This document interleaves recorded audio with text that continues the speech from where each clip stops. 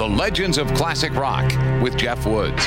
Well, there are some hard-hitting tracks on Zeppelin's third album. It's also a bit of a mellower trip than the band's first two albums. And because of so many acoustic-based songs, drummer John Bonham had to really tone down his playing. Luckily, that wouldn't be the case for their next album.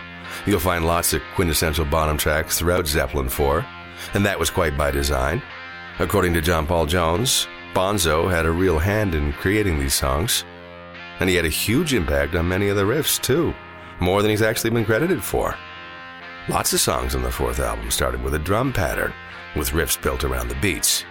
The final demonstration of Bonham's influence, the title of the song, that for which Bonzo used twice the normal number of drumsticks, hence the title of Side 2, Cut 2, the Zeppelin classic 4 Sticks. The Legends of Classic Rock.